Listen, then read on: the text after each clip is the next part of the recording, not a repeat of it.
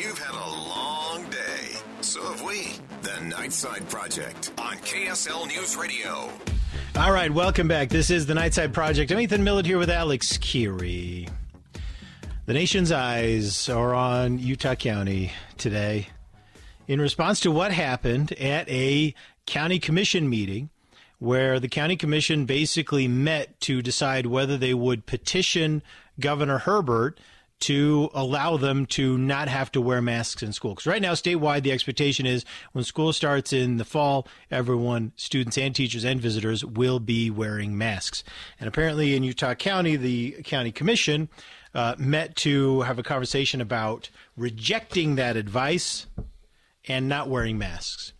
And boy, did it cause some waves. Not just because the debate was happening, because people are having this conversation all over the country. Well, and the other thing is that, but, and I think a lot of folks who watch this exchange, you know, it was one of these things, Ethan, where when I watched it today, all I could think was, okay, how far? Well, one, I was like, what was the purpose of this meeting? What were they going to discuss?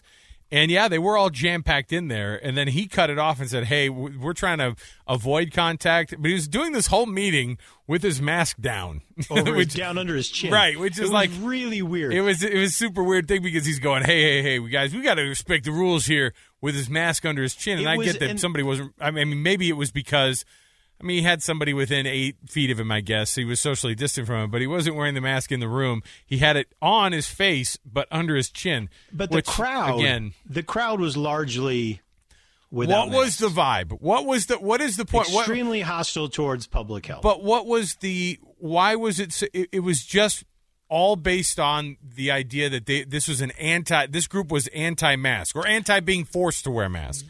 Which one is it? Are they anti-mask? Are they anti-mask because they weren't wearing masks? But are they anti-mask or are they anti being told to wear the mask? If they were anti being told to wear masks, they would still be wearing masks. They would just be arguing against it because they would understand. I think most people just have. I think a lot of this discussion lies in just people saying, "I don't like being told what to do. I like being able to have the choice of what to do." But and I don't think that's what this is. I don't think that's what this is. What is it? I think that if people understand the importance, the public health importance of wearing the mask, but they object to it being a rule, they're still wearing masks. What we saw at the Utah County were people who subscribe to all the different conspiracy theories, that masks are actually harmful, that they'll actually, all these other kinds of things, that the whole thing is a hoax. That was the crowd there. And I think, do we have a little bit of audio from the... I do. I've got to make sure. I've got to pull it up to the exact spot here. But that's all right. Keep going. And Tanner Ainge got roundly booed when he said, "Hey, we can't hold the meeting like this. It's just we're breaking all the rules." So he adjourned the meeting and said, "We're going to do this another time." Right. And which was obviously the right thing to do. But let me tell you what kind of bothered me a little bit. And that is that Tanner Ainge's reaction after the meeting. Which was what? Where he got on social media and was just this giant victim. You guys, he even said, "Help me." This was orchestrated by Bill Lee, another commissioner.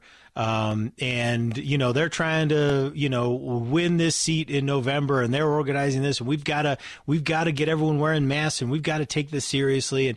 And he's really trying to kind of push as much as he can on this. And he's going to get my support on the masks, because I know how important it is. But he's not going to get my sympathy, not for 2 seconds.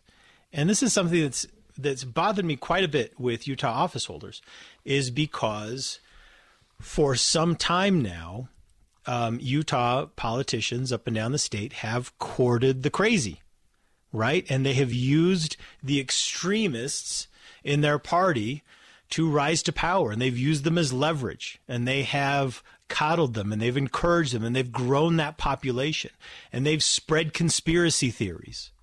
They've spread conspiracy theories about bureaucrats. They've spread conspiracy theories about research scientists and academic institutions, and they've spread conspiracy theories about Democratic politicians. They've spread conspiracy theories about their fellow Republican politicians. All these things have been going on. And now we're at a time where we need bureaucrats, public health officials, research scientists, and cross-party collaboration. And their base is rejecting it. And so I don't think that Tanner Ainge should be surprised at all because they sowed the wind and they're weeping the whirlwind. Let me. And I've got. He's right about the mask, but he's not going to get a lick of sympathy from me for how he's been being treated and for the panic that he's feeling now that his people have turned on him. Listen, I don't live in Utah County, and I'm fine with it. And this commission doesn't have anything to do with me, but I want to know what these parents, like, their whole thing is my kids aren't wearing masks at school. And my thought is then isn't the answer just don't go to school then? Then you're not going to school. Like, that's the end of it. In my mind, I don't know what they have to be shown to see that the masks have been effective in being able to stay and being able to assist in the social distancing. What is the thing you can show people? Because it doesn't matter. Because if you already believe that it's possible. And why are people you're a guy who studied communism. You're a guy who studied communism at a close range I did, yeah. Eastern European University. European communism, yeah. I want to know why people make that jump of it's communism to say where that you have to tell. How does that happen? How does what is that jump from? You're a communist, obviously. That's why I'm wearing. That's why you're making me wear a mask. It's the same jump that the left makes, right? What's the thing the left comes up with? You're a Nazi. It's the same leap in logic, and it's irrelevant, and it makes no sense. It never will make any sense because conservatives in America are not Nazis, and liberals in America are not communists.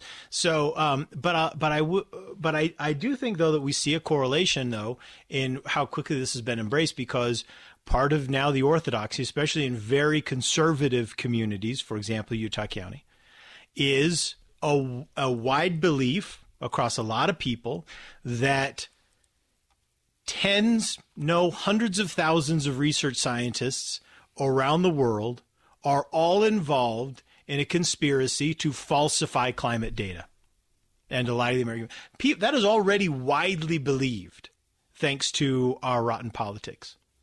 So it's not much of a jump then for people to jump onto this new one, which is thanks to the liberal Democrats, all the scientists and all the doctors are once again lying to us.